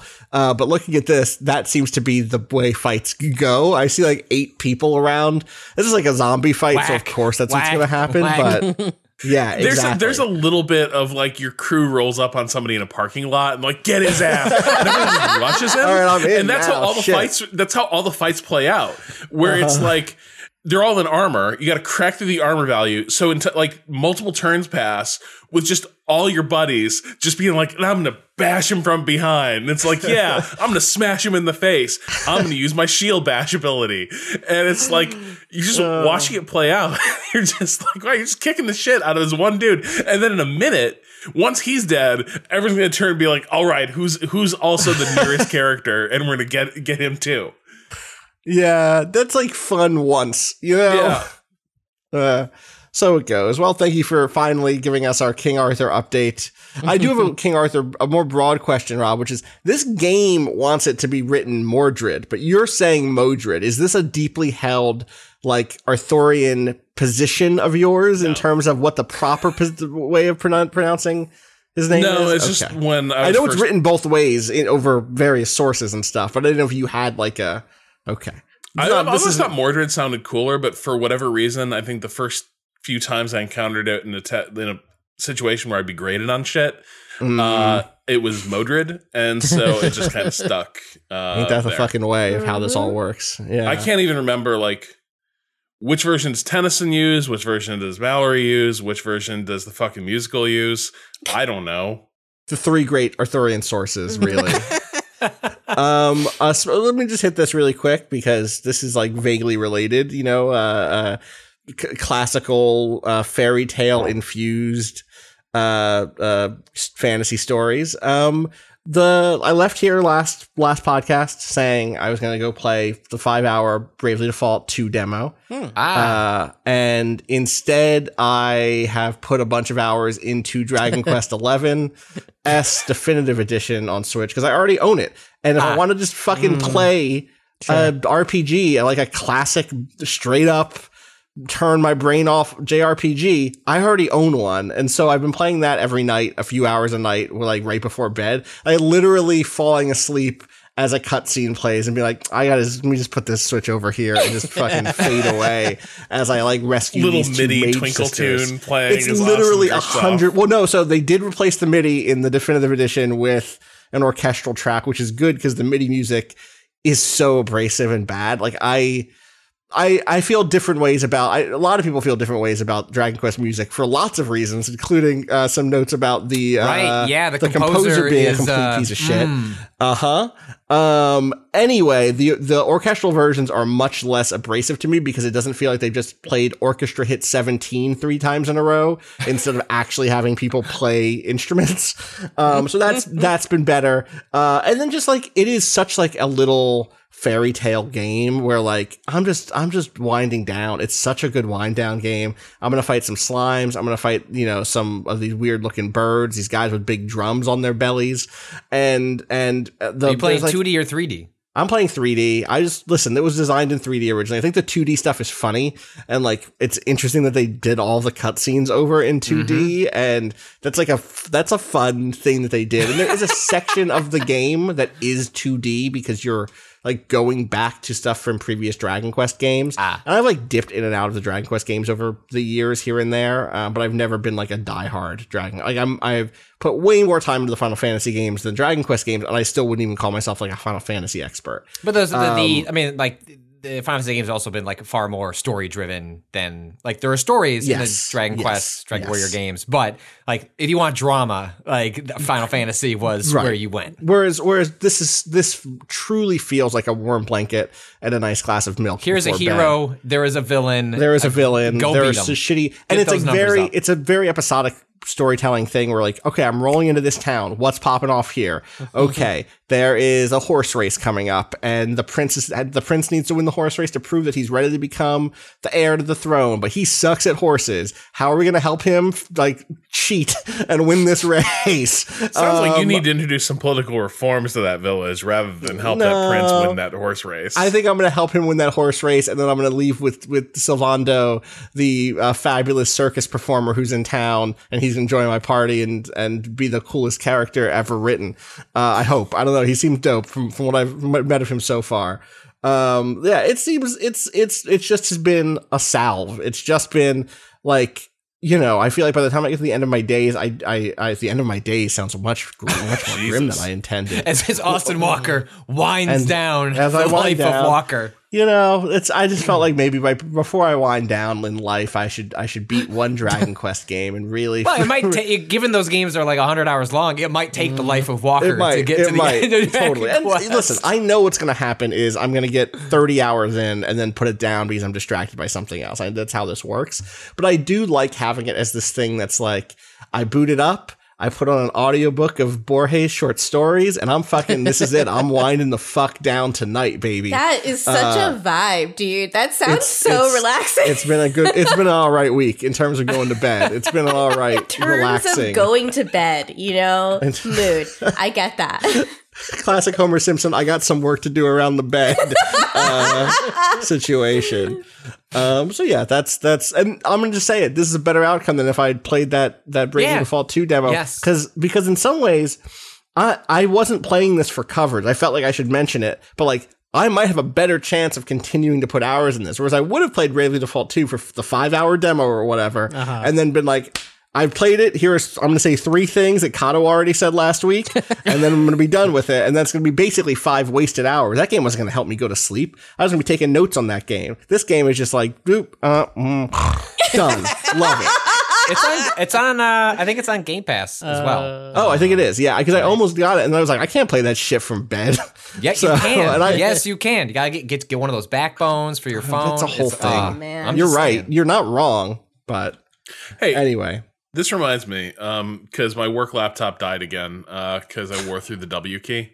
Fun. It just came off. I was like, the W key's sticking now. And then it just popped off. And it still works now. It works better, because now it can just touch the actual thing the key rests on.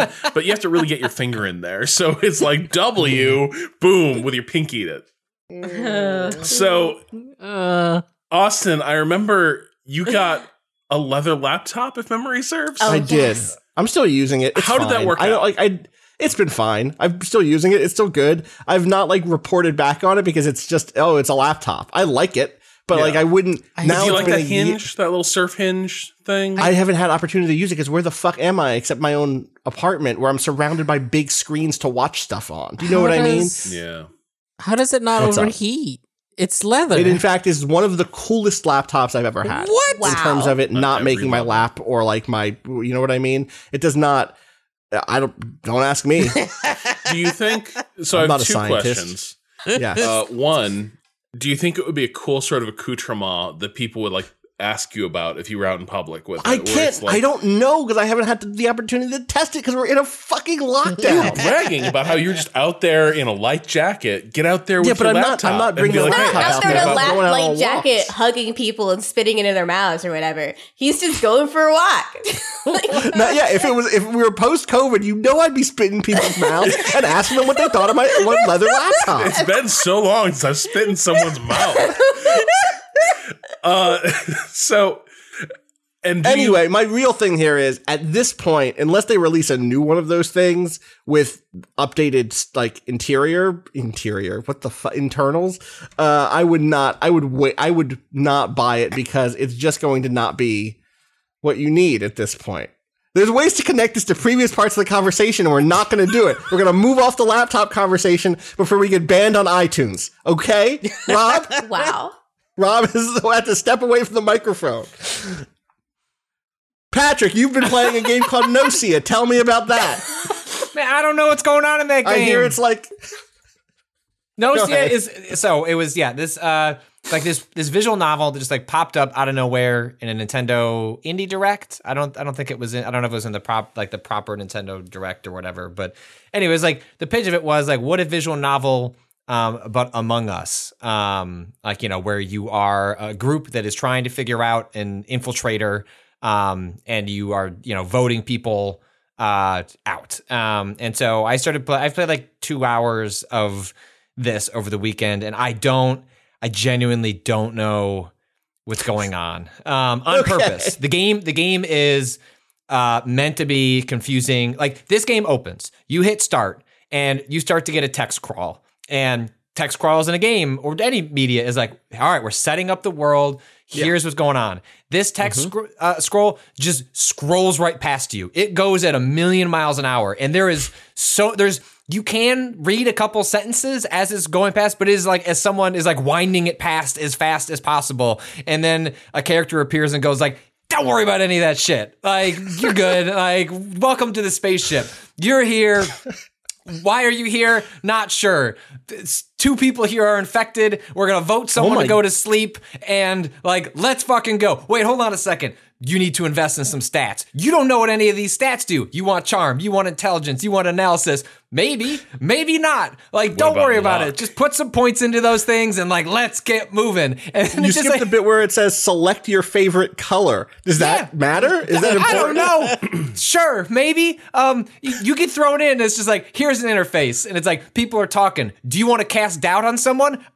Do you want to defend someone? Like, I don't know. Do I? And so you just kind of like start poking at these things. You have like a whole you can look through your dialogue trees, or like the dialogue that's happened. The game is meant to overwhelm you. Like, it is throwing a ton of things at you. It is putting you in a situation that you don't understand.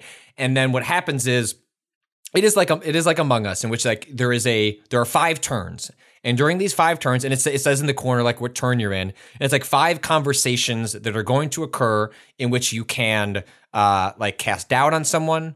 If someone is casting doubt on someone else, you can defend them or like join the chorus of doubt. And then at the end of that, you're going to vote, and you don't know what the vote is going to be. And if it's a tie vote, you can put 2 people into cold storage. You can let those 2 people go. Cold storage, like death, like cryostasis. Okay, but is it like that's voting them out? You're voting them into cold storage. Yeah, into cold storage, and then you go on to the next round. And is this because they presumably have some sort of like thing-like creature inside of them? Like what you? I keep forgetting how to pronounce Gnosis. Right? Is that how we're saying the game? I think the name of this game is Gnosia. So I don't know what they. Yeah, so I think the Gnosia is some sort of. I'm not sure, like a virus or an alien parasite. It's like strong cell phones.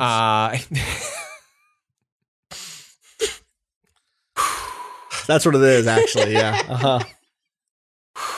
Anyway, so yeah, you're locking them up. Yes, and so like if you lock up the wrong person, then someone might die because you didn't catch the right person, and then they can kill someone. And by the round ends if you have managed to clear out the 2 people who are infected, or you don't, and then those infected outnumber the uninfected, and then the round is over because they've lost. And so you'll get to an end of a round, and it's just like, yep, you lost. Hit A to continue. And then what comes up is it says loop 2. And then you're just thrown back in. And it is not the case that you are just, okay, take what you like live, die, repeat. Like, just like take what you knew from before, apply it going forward. You're gaining. It is not the case, you said. So that it doesn't just repeat. No. You like immediately when you start, it's like, here's a new character. Well, okay. So I'm going to spoil something like very early on. Is it this motherfucker? The alien? Yeah. Yeah, just like a gray alien that's got. And he says, come on, bud, don't judge a book by its cover, you know? This is just, well, I got reasons for looking like this, okay? I bet you do. Yes. I bet you do got reasons. Holding a gun. By the way, he's holding a just like a straight up gun. 50s like sci-fi black and white I believe this is loop 2. I think this is like the set that you come in, and what you think is like when it says loop, you think, oh, I'm going to get the same characters, same setup, take that institutional knowledge and like try and push things in a different direction. And you walk in and there's just this gray alien motherfucker, and like one character goes like, you look pretty weird. And then another character goes, oh, I don't know that we should be judging books by their cover. Like, what's wrong with how he looks? And everyone else is an anime character in this game. Everyone else is like high fashion sci-fi anime. Yeah, you're like, I'm in a visual novel. Like when I think in my head, visual novel, like these are these characters, a bunch of eccentrics that have different like personality, like really strong, bold personality types that fall into like distinct kind of like nearly archetypical categories, but like very much of like one of these games. And like the Gray from X-Files shows up. And that's how it establishes its tone. Is like, I still don't know what's going on. I'm like 7 or 8 loops in. I start in, I'll get different cutscenes. Have I influenced these cutscenes appearing based on my actions in the past? I don't know. Every time you finish a loop, you get experience points that you can then invest in new skills. I don't know what those skills are meaningfully doing on a moment to moment basis. But you do get what I do see what's happening is that if you pull up like character profiles, there are things that are like specific traits about characters that are going to unlock. So my guess is that you're just kind of blindly pushing forward, experiencing like new dialogue scenes. There are in between rounds, you can like go visit with a character and have like a one-on-one conversation with them that can unlock. You might understand that like, oh, you're a character class this time. You're the engineer, and like the engineer gives you a special feature during the like kind of conversation moments. And that seems to be like where it's going, but I've just never, the game is just so purposely overwhelming in a really fun way, where I do think some people will find it abrasive, where the game is just like, it's not that it's not holding your hand, but it's just like kind of throwing a kitchen sink at you and like seeing like how you take it. And what you should do is just like, at least what I've found so far, is just keep pushing forward. Like, this is what it is. Like, just get to the next loop. Another weird thing's going to happen. And like, don't worry. Like, I'm just assigning random stats, and maybe that'll mean something at some point, but it does appear to be the case that every loop gets you experience, so you can just keep investing in stats. So my guess is the stats are like just a red herring and like don't have anything to do with anything, but maybe not. So I'm having a delightful time with it. It is just so strange. Not what I expected at all. Are you ever the Nocia? Have you ever been the I mean, I've definitely been voted off into storage. Okay. I don't know that I in the loops that I've played, I don't know if I've like been assigned to be that or like been infected.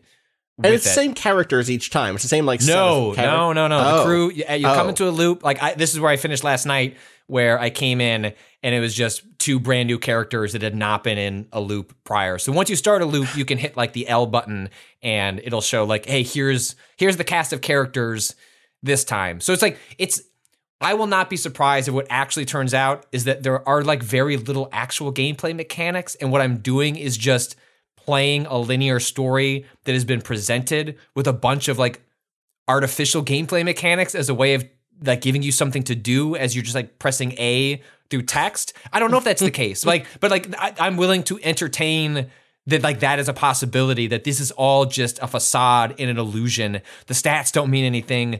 The perks you're unlocking for the character sheets don't mean anything. Does it feel like you're able to push and pull on who gets voted off, actually? This early, I have so few like there are literal like gameplay features you can unlock. Like being the engineer allows you to do certain things. It seems like, yes, like that's probably the arc of the game, is unlocking more of this stuff.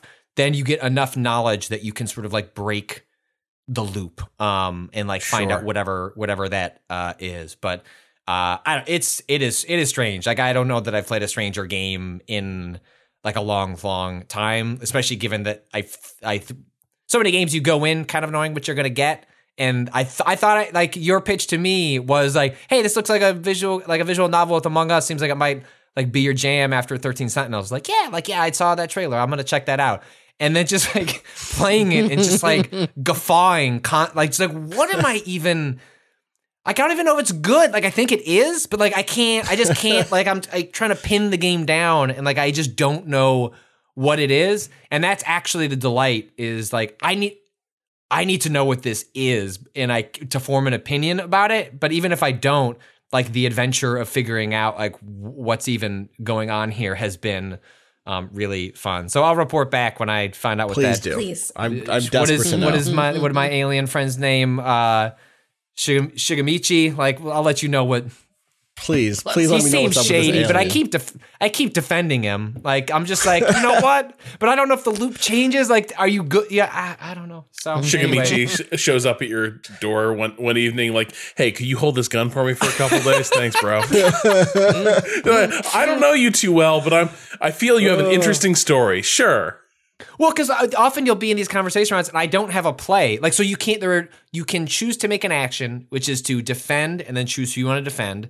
To doubt whoever you want to doubt, whoever's in the cast, or you can just do an option that's called wait and see, which is to let someone else make a move. And so it's like, in the same it's gamifying like actually a lot of the strategic decisions you will make in playing a deception game, like Among Us, which is like, actually, I'm just going to like hang back and then needle someone at the end or like join a chorus so that hopefully I won't get voted on and like, or like push people in the direction. So it's interesting to watch that be turned into almost like a turn-based sort of like conversation loop, and I'll be curious to see how the mechanics influence that going forward. Because often a lot of it would be just like, why would I doubt anyone? I don't know what I'm doubting. And so I'm just like, wait and see. And that's just like a valid option to get to like the next part of it. It's just, again, I can't tell if it's like a sprawling diagram in front of me or if it actually is just a left to right narrative that has dressed it up in a way that's really entertaining, which would still be cool if that is ultimately what it is. If you're still having your time through it, totally. But so I think it's only out on Switch right now. I don't think it's on anything else, but it's a trip. I don't even know if I can sit here and be like, you should pick it up. But like, if I don't know, are you bored? You want a game to just like take you for a ride? Like, you know what? Like this one will take you for a ride. Sure. Anyone else want to shout out anything before we take a peek at some questions? I got a good question here that I want to get to. So I started watching The Nick, and that's good. That's all. What the hell is I've heard that show is great. The show is Rob's acne food. It's Rob's acne. See what it's wow. It's if you want to see the facial expression that Clive Owen makes when he has to pretend he's being given a shot of cocaine into his penis, I'd recommend The Nick. Wow. Yeah. All right. Awesome. It's got a great smash cut where he's like on his. So The Nick is about the 1900 New York, the beginning of modern medicine, the Knickerbocker Hospital, essentially. Right. It's a really great. All the episodes are directed by Steven Soderbergh, so it looks really beautiful. And Clive Owen is a star as a doctor who's just straight up addicted to cocaine because he's trying to essentially like force modernity into being. The show opens up on a failed C-section. And like that really brings home like what's the state of medicine is in. Like this would have been, if they had succeeded, like the first C-section and they were not able to figure it out. Or the first C-section in a modern hospital that is called as such, essentially. And like by the end of the episode, he's got to go to a surgery and he's in withdrawals and he's like, nurse, you got to shoot cocaine into my penis. And it just shows the face he makes and then smash cut into him just being a diva in the surgical theater. And it's incredible. The drama of the show is like, if you really want to know about, if you're like a person like me who just Googles things like books about the history of abortion, this is a show for you. Lesson learned. Okay. I admire that show so much and I enjoyed it so much, but at the same time, like, it's so gnarly. Oh my God. Like, you will see all these surgical procedures and modern medicine starts out rough. And it's the omnipresent sense of tragedy, right? Which like the series just continues to crescendo towards. Like the characters are so badly compromised. And you might be thinking like, surely there are redemption arcs in play.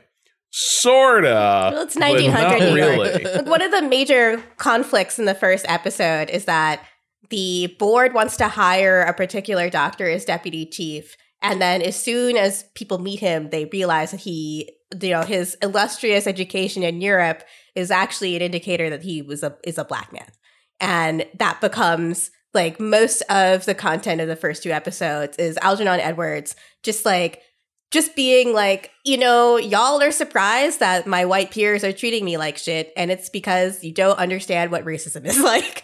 Like, I'm not surprised at all, to come from London and Paris where I was treated like a peer to go back to America and be assigned the basement as my office. It's a great show. But it is very I depressing. hear good things. Yeah, great. All right, I'm going to read this email that is not signed, so it's an anonymous email. Advice for Rob regarding salad dressing. Rob said that he would eat more salad if making the dressing wasn't such an obstacle, and I wanted to share the dressing we have in our fridge. What was that flourish on obstacle, Austin? What? There's a little flourish on obstacle. I felt kind of judged. Well, that's how it was written. Okay, first, this OXO salad dressing shaker was a game changer for me. Got it as a gift from my partner a year ago, and this is a link to this salad dressing shaker. It's an OXO Grips salad dressing shaker. It comes in 1 cup and 1.5 cup sizes. This recipe is for the 1 cup size, but can be scaled in either direction. Mince 1 small shallot and drop into the bottom of the dressing shaker. Cover with lemon juice and let macerate for about 10 minutes. Add black pepper to taste. Small handful of dried or fresh tarragon. Add 1 teaspoon of Dijon mustard. Add soy sauce. I got this idea from Kenji Lopez Alt. It is key to reach the 1/3 cup mark. Add extra virgin olive oil to the 2/3 mark. Add vegetable oil to the 1 cup mark. Screw top, shake vigorously, taste, and add salt or pepper to taste. I find that it tastes even better after a night in the fridge. After it's been a couple of days in the fridge, the oil will firm up, so I usually take it out about 20 minutes before lunch and submerge it in water. I use a quart deli container that the soup came in. You can use any vinegar you like instead of lemon juice, other types of mustard, herbs, oils, etc. Can add some mayo to make it a little thicker and creamier. Thanks. I want people to report back on the salad dressing recipe. That sounds really good. It sounds great. It does, but even there, I'm like, but what if it's 11 at night? Listen, Rob. But it's already made. That's the thing. That's the point, What you really Rob. got to do, though, Rob, is you got to get like a good bottle with a spout, like a bartender spout on it. Add 2 of them. 1 olive oil, 1 balsamic. All you got to do at that point, drizzle That's it. true. And then that is your salad dressing. That's also a good point. There you go. See, That's what my dad I believe does. in you, Rob. My dad's I very believe in you. wise. The thing is that Rob likes the process. Yeah, Rob's fussy. Rob loves the fuss. It's true. I am attracted and repelled to the fuss. This is the problem. This is the problem. Here is the same type of email, but for Kato. Hey, Kato. After this week's podcast, I wanted to make sure you know about this stuff, and then it's just a link to buy a thing. This is from the Kewpie deep roasted sesame dressing. Oh, wow. I've tried it as a dressing and a marinade. It works for both. It might not be exactly what you're looking for, but I know some restaurants use something similar. So this Interesting. is the difference between Rob Zachney and Kato is Kato, your problem is solved instantly. You just click this button, $9, hit add to cart. good to go. $9, I don't think you're it. good. Unfortunately, I don't think it is because it's not really a sauce. It's definitely ginger. It's ginger. It's got carrots in it. I think. Too. Yeah, I do know the sauce. I do know right? the dressing you're I talking about. don't think this is Yeah, it, yeah, yeah. unfortunately. But I don't think this is it either. Now It who's sounds bussing? great, no, that does look. but No, I'm good. I have dressing in. I have a Caesar ready to go in minutes. Just take it out, take the bottle out, put it on some lettuce. That's all I need. all right, here's a question that comes in from Simon Sweetman, who's an incredible artist. People should go check out Simon's Twitter feed, twitter.com/SIF Sweetman, SWEETMAN, friend of the show, IMO. Hello, Waypoint crew. This is in relation to the salad dressing discussion from the last episode, 377. While I do not have any dressing recommendations for Rob, I have a salad dressing related dilemma I'm hoping you can help me with. In the before times, my housemates started an escalating prank war with their brother/brother-in-law, which all center around ranch dressing. This led to them receiving 2 very, very large bottles of ranch dressing as a prank gift this past Christmas. Instead of us doing the smarter thing and giving these bottles to a food bank or something, we opened one of them one night and are now responsible for consuming this entire bottle of ranch that takes up too much room in the fridge. None of us are that big on ranch, so please, Waypoint, help me figure out what some different ways are to use a bunch of ranch dressing relatively quickly. I don't like ranch Put it dressing, all so I'm in the zero toilet. help. I feel like that's a really good use of ranch dressing. I don't like thick dressing. I'm like really just in terms of dressing my Who's salad. fussy now? In terms Okay. of dressing my salad, all I need is balsamic and vinegar. I don't know. Like that's it. The balsamic and olive oil. Who? Oh, I'm probably in the minority here, but I use that shit for chicken wings, buffalo wings, instead of fucking blue cheese because I hate blue cheese. It's stinky. Wow, a coward. I see. Yeah, that's me. Hold on, I don't like brie. I don't like. There's all sorts of cheeses I don't like because there's like an aftertaste. Did you just say brie? Yes. Fuck brie. Wow. Give me cheddar. Give me Gouda. Give me feta. Like salty cheeses. God, fucking I can't queso believe fresco. Kado's a piece of shit today. That little, you just did that. You just, Wow. Kato just dropped. Kind just dropped offended the- large swaths of our audience. It's true, but also dropped the hottest sample in hip hop in 2021. That like what were the three cheeses you said you wanted? Just like, Cheddar, take give me that Gouda, little give me bit, feta. report back. Yeah, give me feta. Let's go. Fucking love feta. Queso fresco. why do you- I love it. How did you come to be this person? I don't know. Do you just not like stinky soft cheeses? Is that basically? Yeah, essentially. Like I don't like that taste. I like salty cheeses, like any salty cheese that doesn't have that specific aftertaste that you get from like from those types of like the brie. The I don't really like goat cheese. Goat cheese is on the line. I can kind of get with goat cheese sometimes, but it really depends on the context. That's the closest I'll get to that. What? I have Goat taste. cheese needs good context. It does. So this hurts Sometimes as a goat cheese- person who was once a cheese lover and now cannot even look at a piece of cheese. Because like all those Kyle's stinky, wasting his good gut. smelly cheeses, yeah, give me your gut microbes. Like I want them. I want to be able to break down smelly cheese again. Oh, I'm sorry, but the right context for goat cheese is wrapped around a grape and then rolled in some nuts. It's delicious. You should that try is it. delicious. That does sound good. On a very little good. piece of That sounds apple. great. Ooh. That sounds good too. Yeah. Goat cheese beets salad. Like it's just the easiest, simplest. Like nuts, beets, goat cheese. You're done. Sure, Yeah, that it's sounds perfect. good. Yeah, but Kato, though, I feel like you haven't fully appreciated the constellation of bries that are out there. There are boring bries, and I think you would enjoy those. Like very mild. Sorry, I don't mean to be judgmental. They're not boring. They're mild. They're Okay. creamy. I Yeah. think you might dig that. Look, I've tried brie so many, specifically brie too, because my wife loves brie. This is a fucking issue in her household. She loves that shit. Okay, that's I what's cannot. going on here. Look, I mean, it's fine. She can eat all the brie she wants. I'm just like not gonna help. So she's got to get the smaller sizes, or else it's gonna go like you don't want stuff growing on there if it waits too long. But I've tried, as far as I can tell, it's specifically the aftertaste that you know like the way that you can like.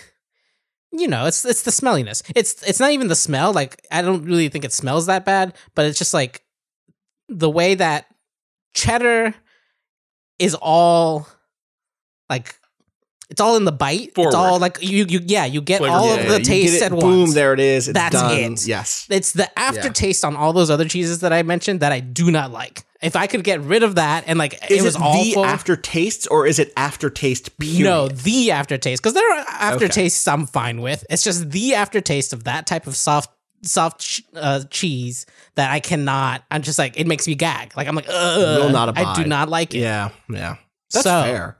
Ranch is my go-to buffalo wing thing instead of blue cheese. I've forgotten the question. Yeah, I'd forgotten that too. I was like, oh, I that's just why we really ended up in wanted this to bad know place. everything about Kato's taste in cheese after a while. You know, I'm very fascinated by this. Simon, sorry, we're not helping you anymore. We're helping Kato. He needs So just our make help. yourself a bunch of buffalo wings if that's your thing. I guess that's how you can use a lot of But ranch. none of them like ranch that much is the problem. Right. I think they need something transformative with this. Transformative. Transformative work. A transformative work of ranch. I bet you there's something on that bottle. They always do that shit too, Oh, they right? do. The like, No, here's but a this sounds ridiculous like- way to sorry. use ranch. They do that on regular bottles. Sure. This sounds like a surplus bottle of ranch where like they expect you to know. You buying this, you know what You you're know doing what with you're this doing ranch. already. Fuck. I think you just got to get rid of that. I think. See, now you're getting pranked. You're getting pranked too hard. Like where now you're like Yeah. you're living with this. You've this worked ranch yourself you into a don't shield. like. Yeah. Uh-huh. It's ironic ranch. Right. It's fine. Whatever. Move on. Okay. When I put here's in the ranch actual- recipe, the second thing that comes up is ranch recipe for wings. So, it's not that far No, off. you're not wrong. That's a common thing. Here's the actual dilemma is in COVID time, without COVID, this would be so easy to deal with. You would just have a big event where you had wings and cut up vegetables to dip into things, and you just put out a bunch of ranch. And hey, whatever doesn't get used, well, it's already been used in the sense that it's been different life. Yeah. I'm trying to imagine the world like, if only COVID weren't here, I would solve this problem the easiest way. I would hold a house party. There would have been a Super Bowl party by now. There would have been someone's birthday. You would have find a fucking excuse to use this ranch. You would have found it. If you were so committed, you'd be like, oh, I know, I'll bring dips to this party. That will be the thing I bring. And what you really need is this one bottle of wait, what do you make? Can you make no, that's different. Onion. What do you make onion dip out of? Do you start on with sour cream or ranch? I don't know. I don't know this. Point is, I think you got to get rid of that ranch because that ranch is owning you now. Yeah, agreed. Good luck with that. All right, one more question here. This one comes in from Devon or Devin, probably Devin. Hello. Over the past few months, I've been clearing my backlog of the Souls games. I fell in love with and have played each game at launch since the Prepare to Die edition came to PC, but I'll admit I never completed one until recently. The first 10 to 20 hours of these games are comfort food. They pique my curiosity and challenge me in a rare and deeply satisfying way. But I always hit a wall. That's where Waypoint Radio comes in. I listened to old episodes to help me fall asleep, and hearing you talk about how good Sekiro is forced me to return to it back in January. I had been stuck on Genichiro since 2019, but was furious to find out that the real Sekiro hadn't even been started for me yet. The next day, I inflicted Dragon Rot on many NPCs to no avail. Stuck in my own personal Groundhog Day style 5-minute period, I put on another Waypoint Radio episode to keep me company using the PlayStation Spotify app and kept banging my head against the wall. Suddenly, everything changed. When you play your own audio on PS Spotify, the system intelligently removes the music track from the game audio while maintaining the voice and sound effects tracks. Now, when I entered the boss fight, there was no orchestra telling me to keep my shit together, just your voices, firecrackers, and Makiri counters. Where I was struggling to complete the first phase before, I was now making it halfway through the second, then to the third, then achieving a final death blow on my second try after reaching the third phase. I'd done it. I began to play with music while making my way through each level and would switch to your podcast at boss fights. Each time, it put me in a zen state that pulled me through the entire game. When I reached the final boss, I attempted a normal run, but couldn't cut it without your discourse to keep me calm and focused. I've since applied the same philosophy to Dark Souls 3 with identical results and am playing through Bloodborne now. Do my successes still count, or have I made impure the sanctity of FromSoft's library? Thank you and enjoy your week. Best, Devin F. This is incredible. Wow. Rob's hand almost touched the camera there. What's up, Rob? I'm just. Or are you just reaching out? Blessing. You're laying of hands. Go with God, my child. I'm awesome. So thrilled that we have that ability. This is the best thing this is the kindest thing anyone's ever said about the podcast.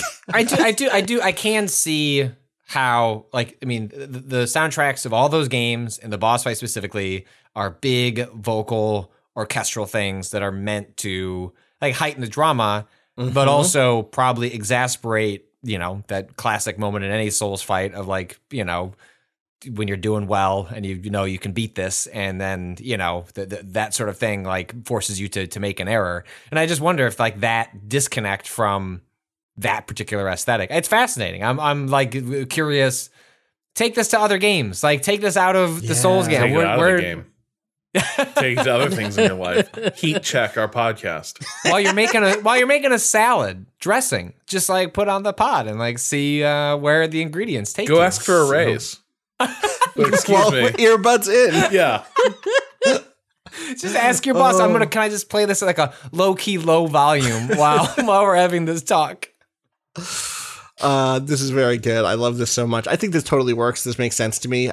There definitely are times when I think a lot about games that have fishing in them, where there's a sound cue associated with the fishing, whereas there's a specific sound that triggers when you're supposed to hit the reel in button or whatever.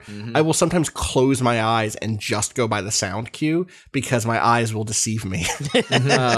And for whatever reason, I'm better at just hearing the sound cue. So I think that there's playing around with the what sounds and visuals are available to you is well within the realm of fairness inside of FromSoft games, especially. So you got those wins. Those are your wins. Yeah. I'm happy to be part of them in any way we could be, but it's part of the collaborative spirit of Souls, anyways. Instead of summoning people in, you're summoning our voices, our auras.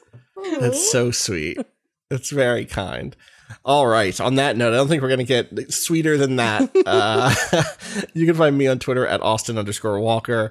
You can follow the show, twitter.com/waypoint, waypointadvice.com. Gita, where can people find you? At XOXO Gita. Rob.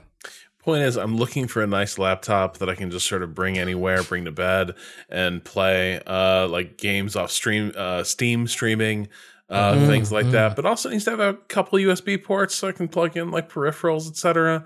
But that's kind of what I'm in for. So you can let me know some recommendations for a good like lightweight gaming laptop, ergonomically appropriate for all sorts of settings. At Rob Zachney on Twitter. Patrick. At Patrick Klopik. And Kato. At A_Kato_appears. All right, that's going to do it for us. As always, thank you to Bowen for letting us use the track Miss You off the EP Pale Machine. Find out more about that at waypoint.zone/BOEN. Until this Friday will be a new episode, an actual Weekly Radio episode, not a reset episode. We're out of the reset break at this point. Thank you to everyone who listened to those. Reset era is over. That's not true. That's a different thing, Kato. We can't say that. You're going to ban us. Oh, no. All right. Well, on that note, fuck capitalism. Go home. Peace.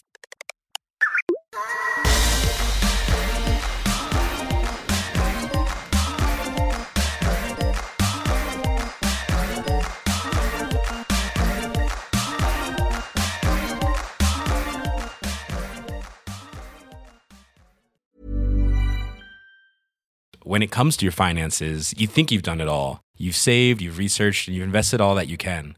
Now it's time to take those investments to the next level by using the brand behind every great investor, Yahoo Finance. As America's #1 finance destination, Yahoo Finance has everything you need, whether you're a seasoned trader or just dipping your toes into the market. Join the millions of investors who trust Yahoo Finance to guide them on their financial journey. For comprehensive financial news and analysis, visit yahoofinance.com. The #1 financial destination, yahoofinance.com.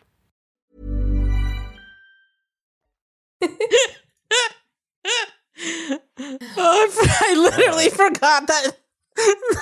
Did you? Yes, I just said the reset era, like the era of our podcast that was reset panels. Oh, I don't go there very often, honestly. So I forget that it exists. Yeah, fair. I can't wait to talk to you about just everything about this game. Just everything about this game. Yeah. It's Patrick so good. just needs to hurry up. Patrick, what's he doing? Playing with his freaking kids? Has kids, man. I've got babies. Beautiful, precious children. Oh, love and light of my life. I just checked how much time I put into this game. 90 hours. Jesus Christ. At least once it idled overnight by accident. Okay. But that was only one 24-hour period. Okay. So it's really like at minimum like 84 hours. Oh no. The little ball thing on the top of my French press has cracked. Oh no. Good. I have been You need kind that. of wanting a new one. It's like, well, into the trash with you. Honestly, perfect. Maybe this is the moment to get into the Chemex bullshit. Yo, I have a Chemex and I love it. I love my Chemex. The only here's the one problem. I don't like delicate coffees. I don't like delicate little flavors. I don't like, You don't like tasting layers notes? to my coffee. I want it to be like just boom. yeah, but not too much. You want to get assaulted by your coffee at the end of the day. Yeah, You want I John want Madden my to be the one coffee introducing to be you my to bully. coffee.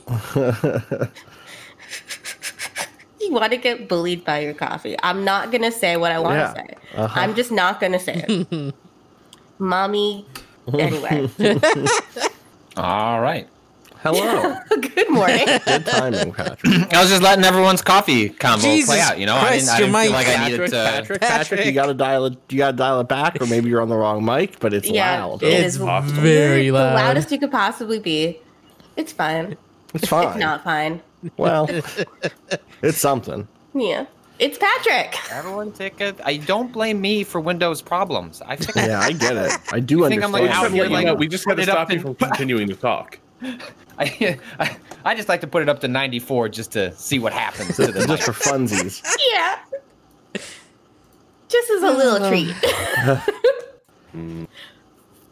Yeah, my shit in Audacity was up all the way from the multiple Google meetings that we had it last week. That shit sucks. I cannot stand that shit just does that. I know. It's the most frustrating fucking thing. Ay, ay, ay. Who decided to give computers autonomy? Who decided that? I don't like it. All right. Are we ready to clap? Yep. Yeah. All right, let's do. Yes. Okay, 15. Let's just do it. Damn. Ooh, Wow, came right to the line. Yeah, that's a was classic. ready. Just jump right into it.